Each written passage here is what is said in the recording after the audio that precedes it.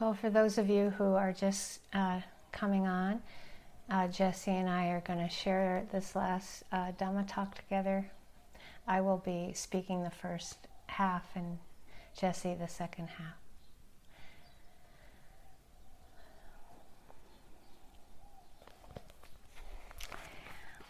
And I'd like to begin with a poem by Li Po, the great Chinese poet who lived in the 700s in China during a time of great social upheaval and war.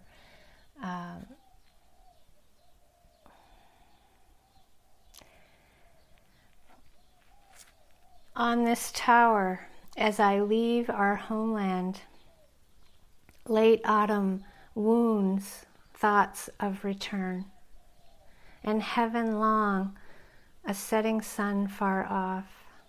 This cold, clear river keeps flowing away. Chinese clouds rise from mountain forests. Mongol geese on sandbars take flight. 1,000,000 miles, azure pure. The eye reaches beyond what ruins our lives. And I'm beginning with this because I think in this time that we're living in that has a lot of upheaval and uncertainty, that it's the encouragement is to make sure you take the time for your eye to reach beyond what ruins our lives at times. What an important and beautiful thing to remember to do. And I think that we can be so flooded with information about pain, all the various levels of pain, and some of it that's so frustrating can be a lot of the unnecessary pain and suffering. And the second thing I'm going to really stress is to hold on to your goodness.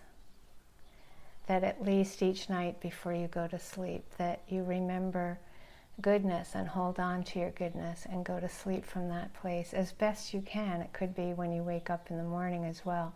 But this time period, it's almost like the stream of news can undermine all of our goodness and all of the good things that people do. So that's the second thing I would recommend.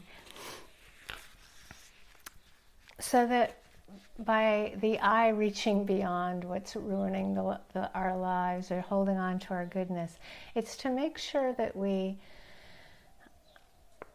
of course, when helplessness appears or hopelessness or sliding into depression or despair, that we honor that we recognize it, that of course that there will be a lot of fear or anger, whatever it is that in response to the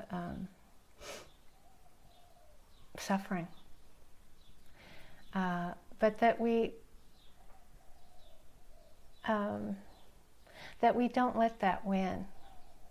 That we really do our best to recognize if we're staying too long in despair or hopelessness, that we find the resources within ourselves to take a long enough break to find the goodness again, to find these practices that give us so much refuge and sanctuary, support, so that we have this goodness to offer the world. But of course it has to come from a deep well, an inexhaustible well inside.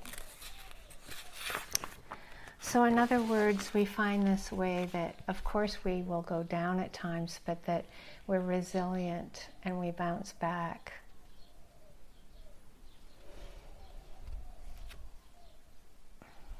Some of you might have watched the TV show Mr. Rogers, or have heard of it, or have seen several movies that have come out about him. But he was an extraordinary gift to the world of children as well as adults. And there was a film recently about a journalist who became friends with Mr. Rogers, and when he met him, he was very cynical and was intending to try to find the shadow side of him and expose it. And he went, of course, to the set of Mr. Rogers' TV show, and then Mr. Rogers made friends with him first, and then they became friends. And he said this about Mr. Rogers. He said, "Mr. Rogers did not teach me how to be happy. He taught me how to understand my sadness."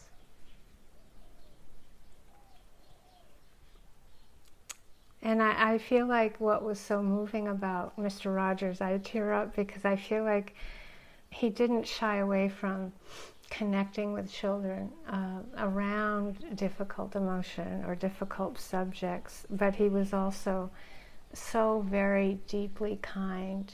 And so that combination of connecting and kindness helps so many of us in terms of staying connected to our goodness.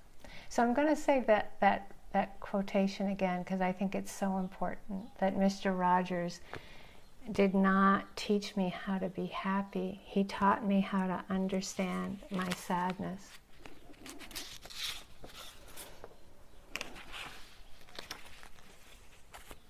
A great teacher from India, Srinivasargadatta Maharaj, described or defined mindfulness as the intention to understand rather than to judge our experience. And within that, that we can see how easy it is for us to judge our experience and others, especially at this time. I think we see some things that people say or do, and it's that knee-jerk reaction of judgment versus the intention to understand requires so much practice of pausing, of seeing, of accepting the reaction, of accepting the knee-jerk reaction, of understanding ourselves, and then also that wonder. I wonder why this person does this, or I wonder why I do this. Just that pause. But it's not an intellectual exercise. It's really just making space for getting that somebody is probably acting out of great fear or great anger or greed.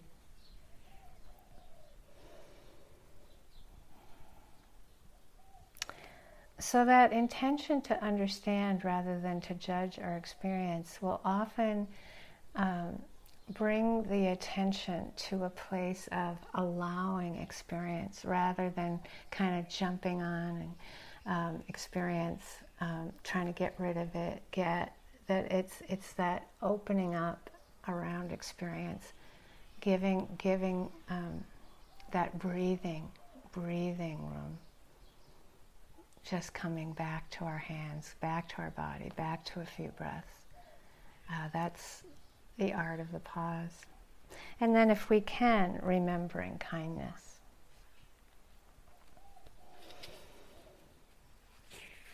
So I wanted to touch base on the Brahma Viharas. They're called Brahma Vihara. Vihara is home. Brahma is heaven or divine. It's like these homes that we can come back to. It's like our goodness that we can come back to and cultivate. So the first one, loving kindness, and just to add, the Buddha didn't just teach loving kindness. He taught the four as a whole package, not just metta, not just loving kindness. So all four are meant to be an awareness infused with wisdom, infused with understanding. So if we remember the Vipassana, wisdom includes our connection and deep understanding of anicca, dukkha, and anatta, of impermanence, the unreliability of experience, of uncontrollability, and that there's no solid, separate self anywhere, but nothing exists by itself. That this, it's like mindfulness is awareness infused with wisdom. This is very important. It's not just any old random awareness or casual awareness. It's really mindfulness is the definition of it is that our awareness is infused with wisdom. Loving kindness is love, a loving awareness, a kind awareness, but infused with wisdom. So, and the compassion, the caring about pain in this world, is the caring about pain, but again, it's infused with wisdom, etc. The mudita, or empathetic joy, it's a appreciating joy in the world, appreciating the beauty and pleasure in the world, and sometimes with gratitude. But again, it's infused with wisdom.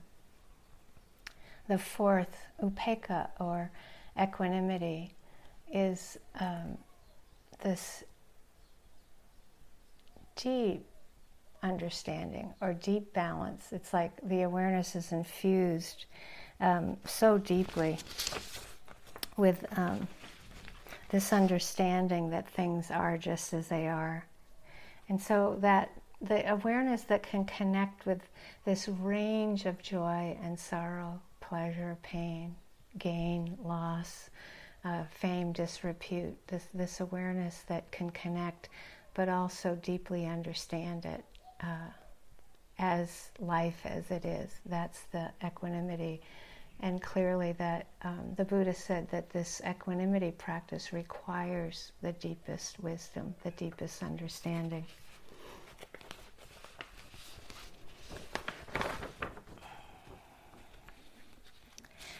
So what do we mean by love, loving or kind awareness infused by wisdom? It means that it's without conditions. So the tendency is to pick and choose aspects of ourselves that we can feel kind or have metta for, but maybe if we're sad or angry or tired or restless or etc., that we don't have this connection of kindness with. This is the difference between metta includes all aspects of ourselves. Not, I love myself if I'm not sleepy, or, whatever, all the shoulds, inwardly and outwardly. That's what metta means, or loving kindness. It's without conditions. And the caring about pain, it's not, again, that picking and choosing with, I'll care about this person's suffering but not this person's suffering, or I'll care about physical pain but not mental pain, etc. It's this without conditions. That's what makes it a Brahma Vihara, the inclusive of all. The appreciation of joy or beauty, again, it's like not with any kind of attachment, which is very hard, right? It's like if we love the flower, but then it passes away. It's like a appreciation of beauty just as it is, including that wisdom, that things will come and go.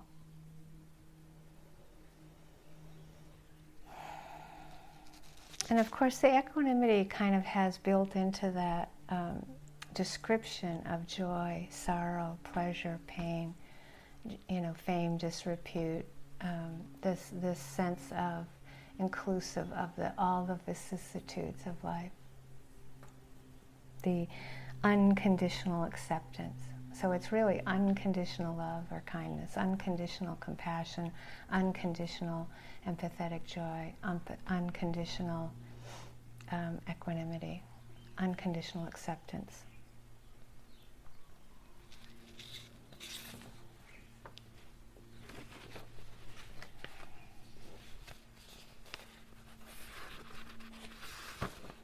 And particularly, there's a lot to go into with all of this, but I wanted to, right now, just kind of touch base again. We've touched already into it, but the caring about pain, the Buddha taught just that reminder that the helplessness we feel in the face of pain, the overwhelm that we feel, is actually good. It's not bad. If you're feeling overwhelmed or helpless, that's usually when we can remember that we can care about it, that we don't have to get lost in grief or cruelty. So the experience that can seem so much like compassion but isn't, but that doesn't make it wrong or bad. It means that it just isn't this unconditional compassion. Often when we connect with pain, we will feel grief. And I wanted to really emphasize that there's a lot of loss going on, and will probably continue, and that often we will feel a lot of grief.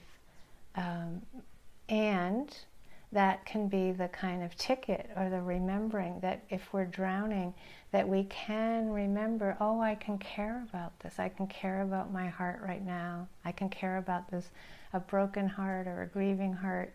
And then we can care about whatever it was that triggered that pain.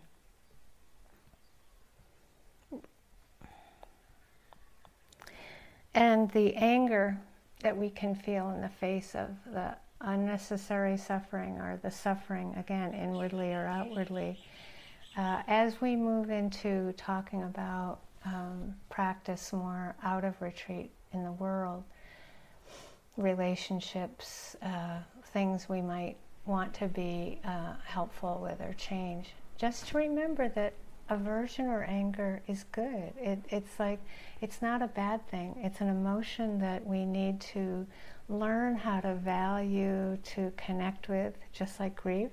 We learn to value, connect with it, but take responsibility. Being mindful of the experience, which is hard. It's painful to feel anger, to really mindfully be aware of the contraction in the heart and contraction of the body, and to remember it's impermanent, and remember its message often that we want something to change. And then it's, again, this discernment. We bring the mindfulness. We often have to bring the Brahma Viharas in and just see, is this something I can put my energy into to make change? We can't fix all of the problems in the world, but we can choose some things, and some of the more noble things feel impossible. For example, just the idea that we could ourselves be free of greed, hatred, and delusion, or that we don't want to harm. That intention not to harm ourselves and others can feel so almost impossible, but it's so worthy of our endeavors. Or say we want to work on helping people with hunger right now. It will feel so immense, but we can take one place with it and work toward it. Feeding one person is a big deal that is hungry.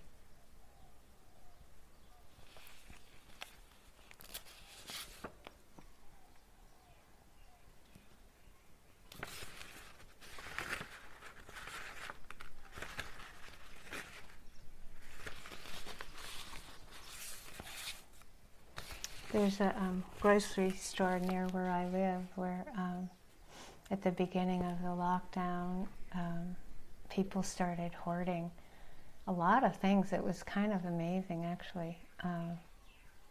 Not just toilet paper, but vitamins and foods. And they started having to put signs up, only one allowed. And then a lot of times anger on the people working there. And you could see that the people working there were starting to kind of get fragile from it. So that when I go in there, this is small, right? It's such a small thing, but I really try to connect with people that work there. I try to be kind, and I try to acknowledge how hard it is for them. And one day, this was a while ago, but it was like at the peak of people not wanting to wear masks and the beginning of a lot of restrictions. And I just said, "How are you?" And she said, "There are some people who I've known for years that come into this store, and I'm never going to forget how painful it has been with them. It's just like, it's just been too hard. I don't know if I can forgive them." It was, and she's such a nice, kind being. And I can feel already she's starting to shift and be resilient again. But it's just like to remember that we might not do some huge things, but we can be kind to everyone we meet that are helping us and taking care of us right now. And that it goes a really long way, really long way. And that intention I can see when people are putting more in their little basket going around the store than they're going to be allowed to take. You can see how afraid they are. It's like it takes a lot of kindness, understanding. And I'd like to just end with just one more little story, which is when I was in my freshman year of college. There's a similarity to the times to me of 1968, 1969, and I was quite involved with some daycare centers and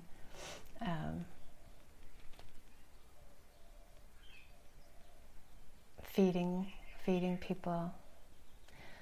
And one night there was a big change in what was going on, and in the introduction to Jesse's book, I talk a lot more about it. But it was a time of real angst, a lot of inward suffering and outward suffering. And there was one teacher I had that was a Quaker, and there were a lot of teachers, professors quitting, or some getting fired. It was a really volatile time, and it was a time when some African American students decided to take over a dorm because they were asking for very little, but the administration weren't responding. So at any rate, I had been involved with the Black Panthers with these daycare centers, and they had sort of shifted overnight to a kind of more violent approach, very intense. And I won't go into the whole story, but this professor that morning put up a sign on his door, and he said, "Going to the woods, we'll be back tomorrow," very early that morning. And the next morning, I was carrying a Molotov cocktail in my pockets from the night before, making them, not knowing really what I was getting involved with, and really going through a lot. Like, this was one of the biggest moments of my life, just this choice point of what I was going to do. And I bumped into him, and he was so peaceful. I could see that whatever had happened in the woods had realigned him like a lighthouse. He just came back to his really depth of intention, not to harm, to be peaceful. And it had such a big impact on me, huge, for my lifetime. He reflected to me, I knew what my intention was this lifetime. I knew who I was, and I put the little cocktails in a garbage can far away from everything that I knew wouldn't harm anybody, and left school for a while.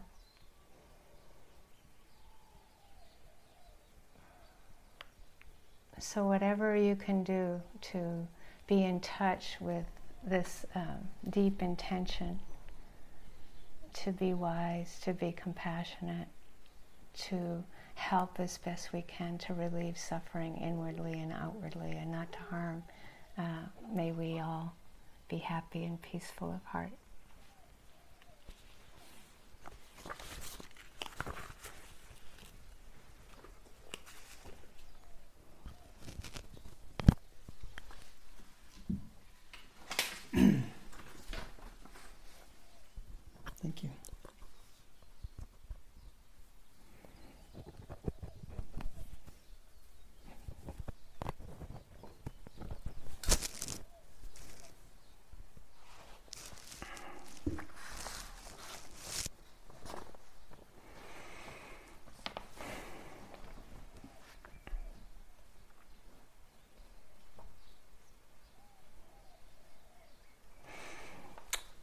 So that's a rather good segue into, I think, just a little more that we wanted to offer about your transition out of yogi land and back into the world. For folks who have been more disconnected and not reading the news and not doing emails, not on social media,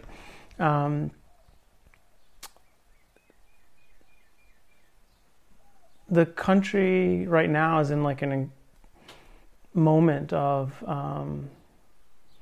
real intensity. It's not like a crisis that's new. It's not even a sense of volatility really that's new. It's just that most of that volatility has been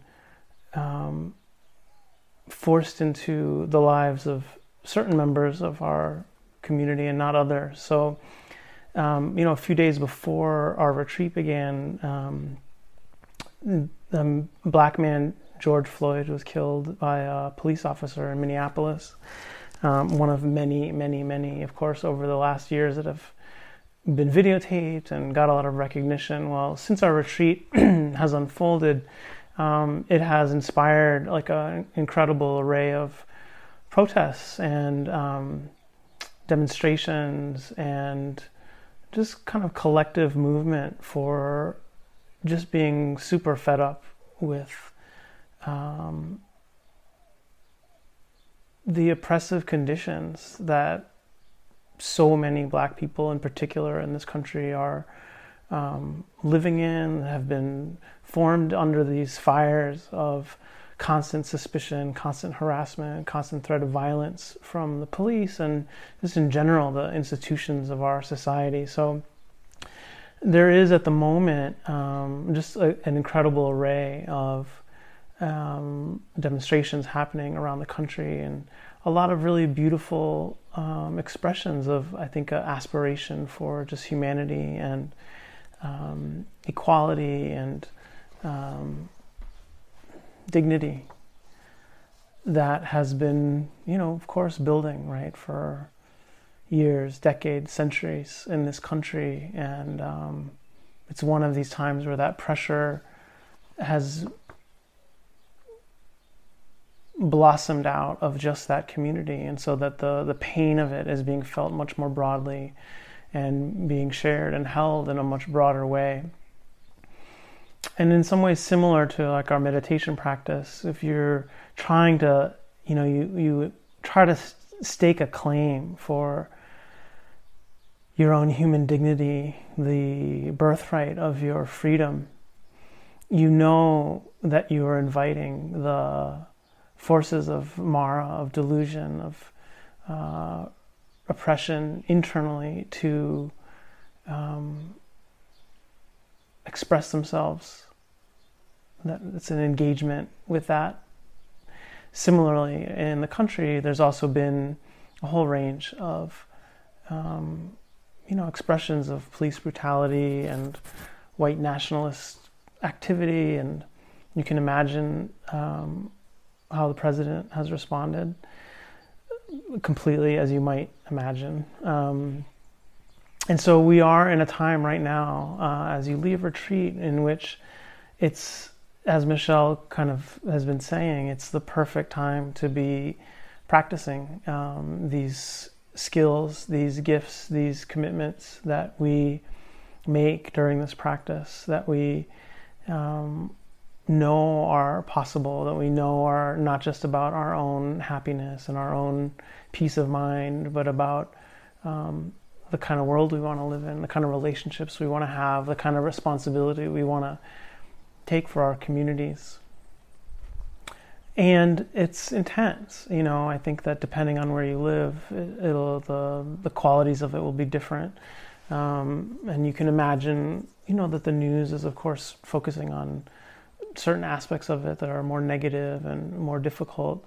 But I think it brings up something that is, some people have asked, during the question and answer periods during the earlier session. Some people have written in, And as always, this dilemma of this practice that can feel so individual, especially in the context in which we're all practicing, which is really kind of isolated from each other even. What is the social value of this when there's so much work to be done in the world? What is the value of going and kind of, getting sensitive to your own body, your own mind? The introspective aspect can feel too self-interested, self-absorbed, not attending to the urgency that we might feel about what's needing tending to in the world. And there isn't a rote answer to that. There's not going to be like a standard issue response. I think that we're both very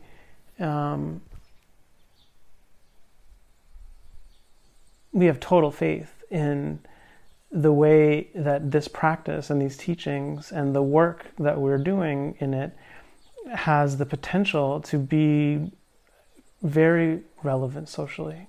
That there are ways in which, just as Michele was describing, the expression of our goodness, whether it's in kind of very simple interactions with people in our lives or our bolder stands, more dramatic commitments, that undoubtedly has an impact. And it's not just the action, but the intention behind the action, the volitional energy that is inspiring our engagement, that is inspiring our activism, that is inspiring whatever it might be, matters in terms of what gets replicated in that. So, we have 100% faith in the potential for this. And we also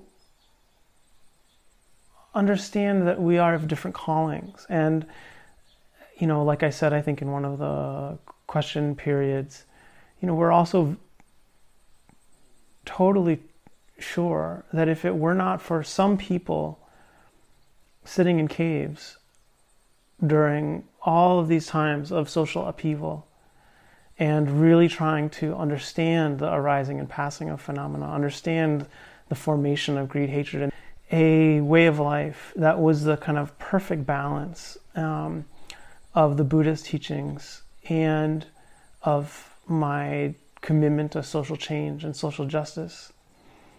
And I think I've come to a place where he's trying to get in touch with us.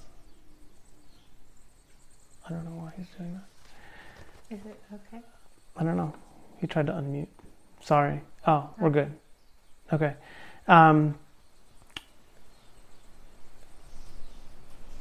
Well, I've come to a place where I've realized that these things don't have to fit together perfectly. The Buddha taught these teachings not as a way to change society. Mindfulness practice is not a method that is designed to teach us how to change the institutions and structures of society.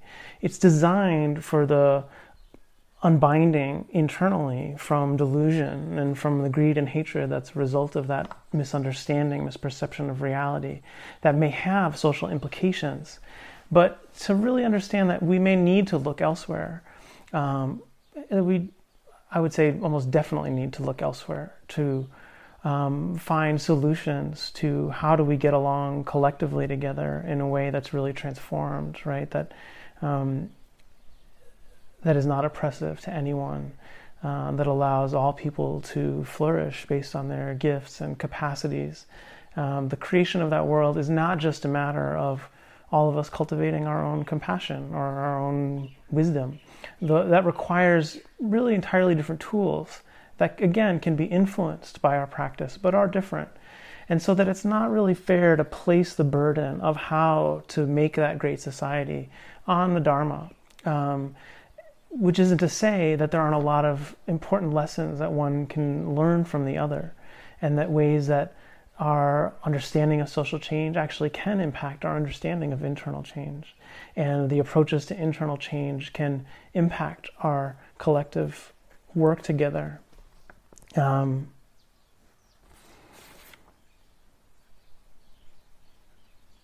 And I think there's just a couple that I might offer as starting places. One is really something that Michele has already touched on.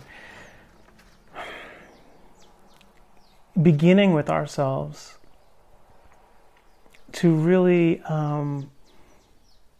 understand that if we have an experience of emotional volatility, of anger, of rage, of incredible grief in response to suffering in the world, in response to oppression or abuse, to just really be careful about our approach to that internally, and to not feel that this practice is about sort of suppression of the heart in the face of grief, in the face of the vulnerability that we experience in being. And so this idea that like you need to get rid of anger to feel love is, I think, a very powerful misconception. So I don't know where that just got cut off, but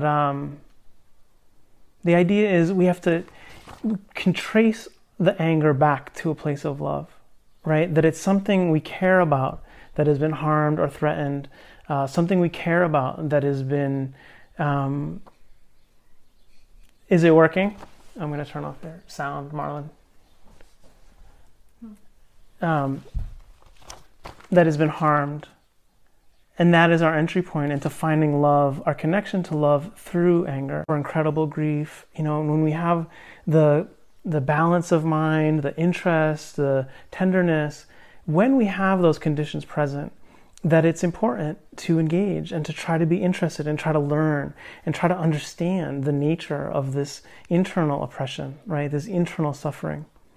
But when those conditions aren't there, right? When we're too scared, when the energy is too low, when the concentration isn't there, to know that it's actually not safe to engage the rage, the sadness, the fear. And in those cases, because if we were to engage it, we would get sucked into it, and it would end up creating more pain, more trauma, more anger and aversion, greed, delusion.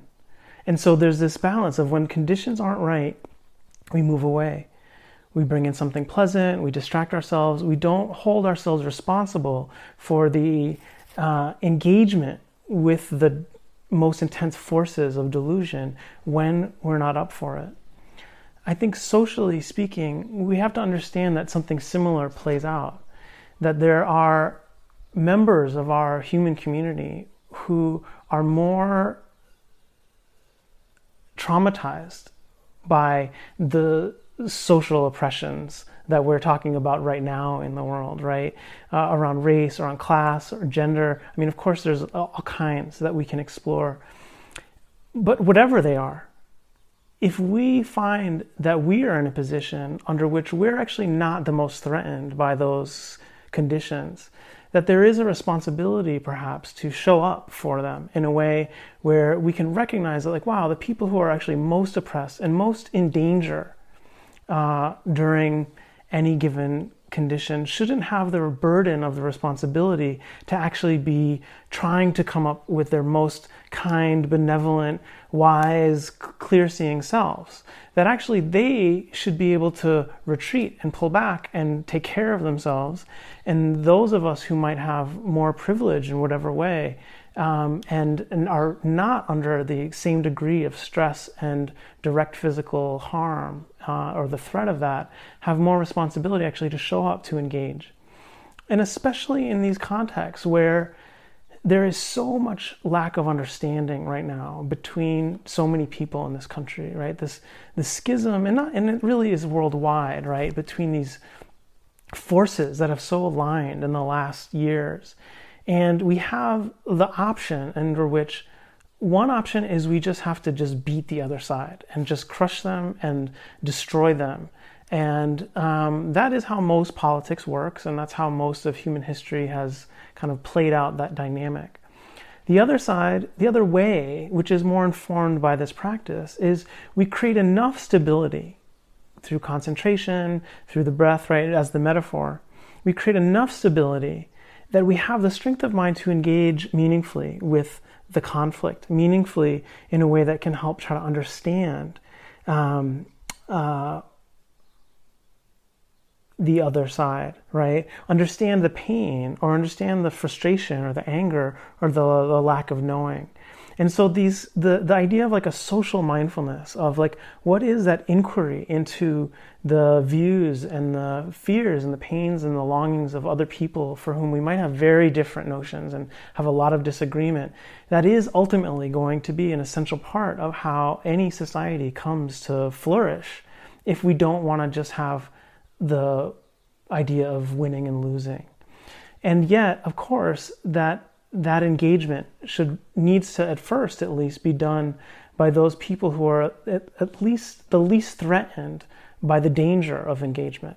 So in this case, and particularly, with our group, it is majority white, to really understand for white folks that like there is an incredible opportunity to be important allies to people of color, to Black people in particular, whose oppression in this country has such an intense and dramatic and horrible history, that there might really be powerful ways that you can take responsibility in this social context for some of that process of investigation, of being able to bear some of the heat because you're not as threatened by it directly.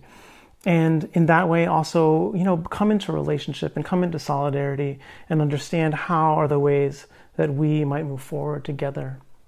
So, however we move forward, it's just like there is something about the Dharma that doesn't change, that is not dependent upon this particular social dynamic or this century, right? It's like you look at the many centuries of ways that yogis, monks, nuns, practitioners of all kinds have weathered these storms and tried to be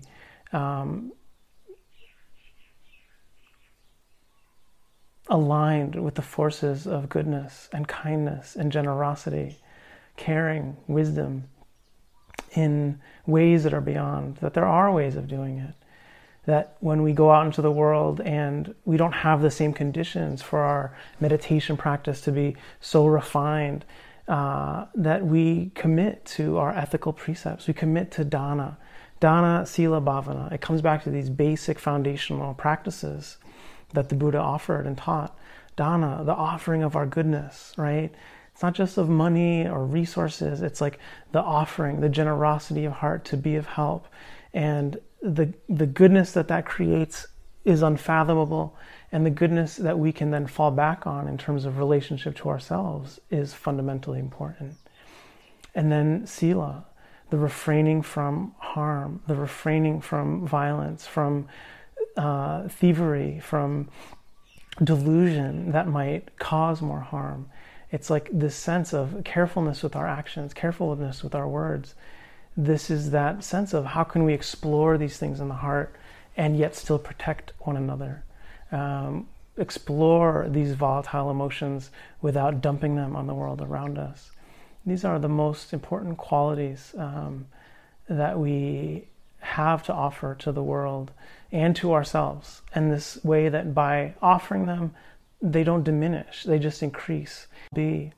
And whatever goodness we can offer, from that connection with ourselves, from that connection with the purity of heart, will be of just incredible benefit. And we don't always need to see the outcomes of that to have faith in it.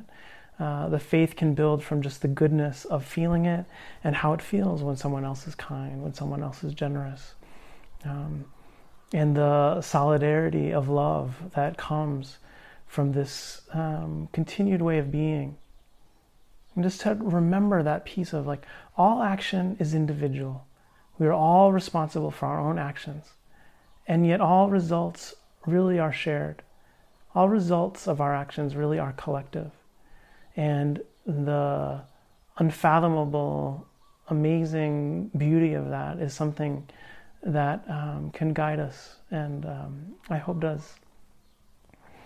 So we just want to thank you all. We'll have our chanting again in a minute, which will be live also, but just it's really been very powerful to be able to sit with you all this time, and thanking Michele for being such a good teammate, and Darine, who has been just really awesome, holding it down the mornings, the earlier time for all of us. And we've been checking in every day to see how everyone's doing. And Marlon and Charlie and Tara and Carrie and Christine and Inger and all the folks at IMS who have just been amazing, really trying to like figure this out as we go along, and just know that it's like there's so many good people trying to keep these teachings going and keep our access to the Dhamma alive during all these incredible stresses and challenges, but also finding new ways to do it, and it's exciting. So it's been wonderful to be with you all, and thank you for your practice and engagement and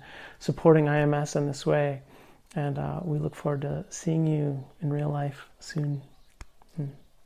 And we are doing some Sunday sittings with our own organization if people want to keep sitting.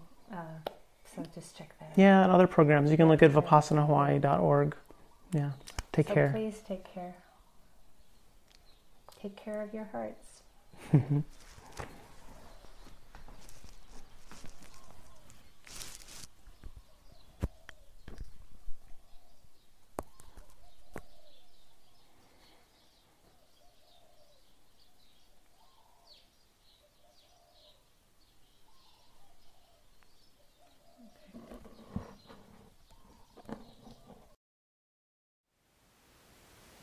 Thank you for listening.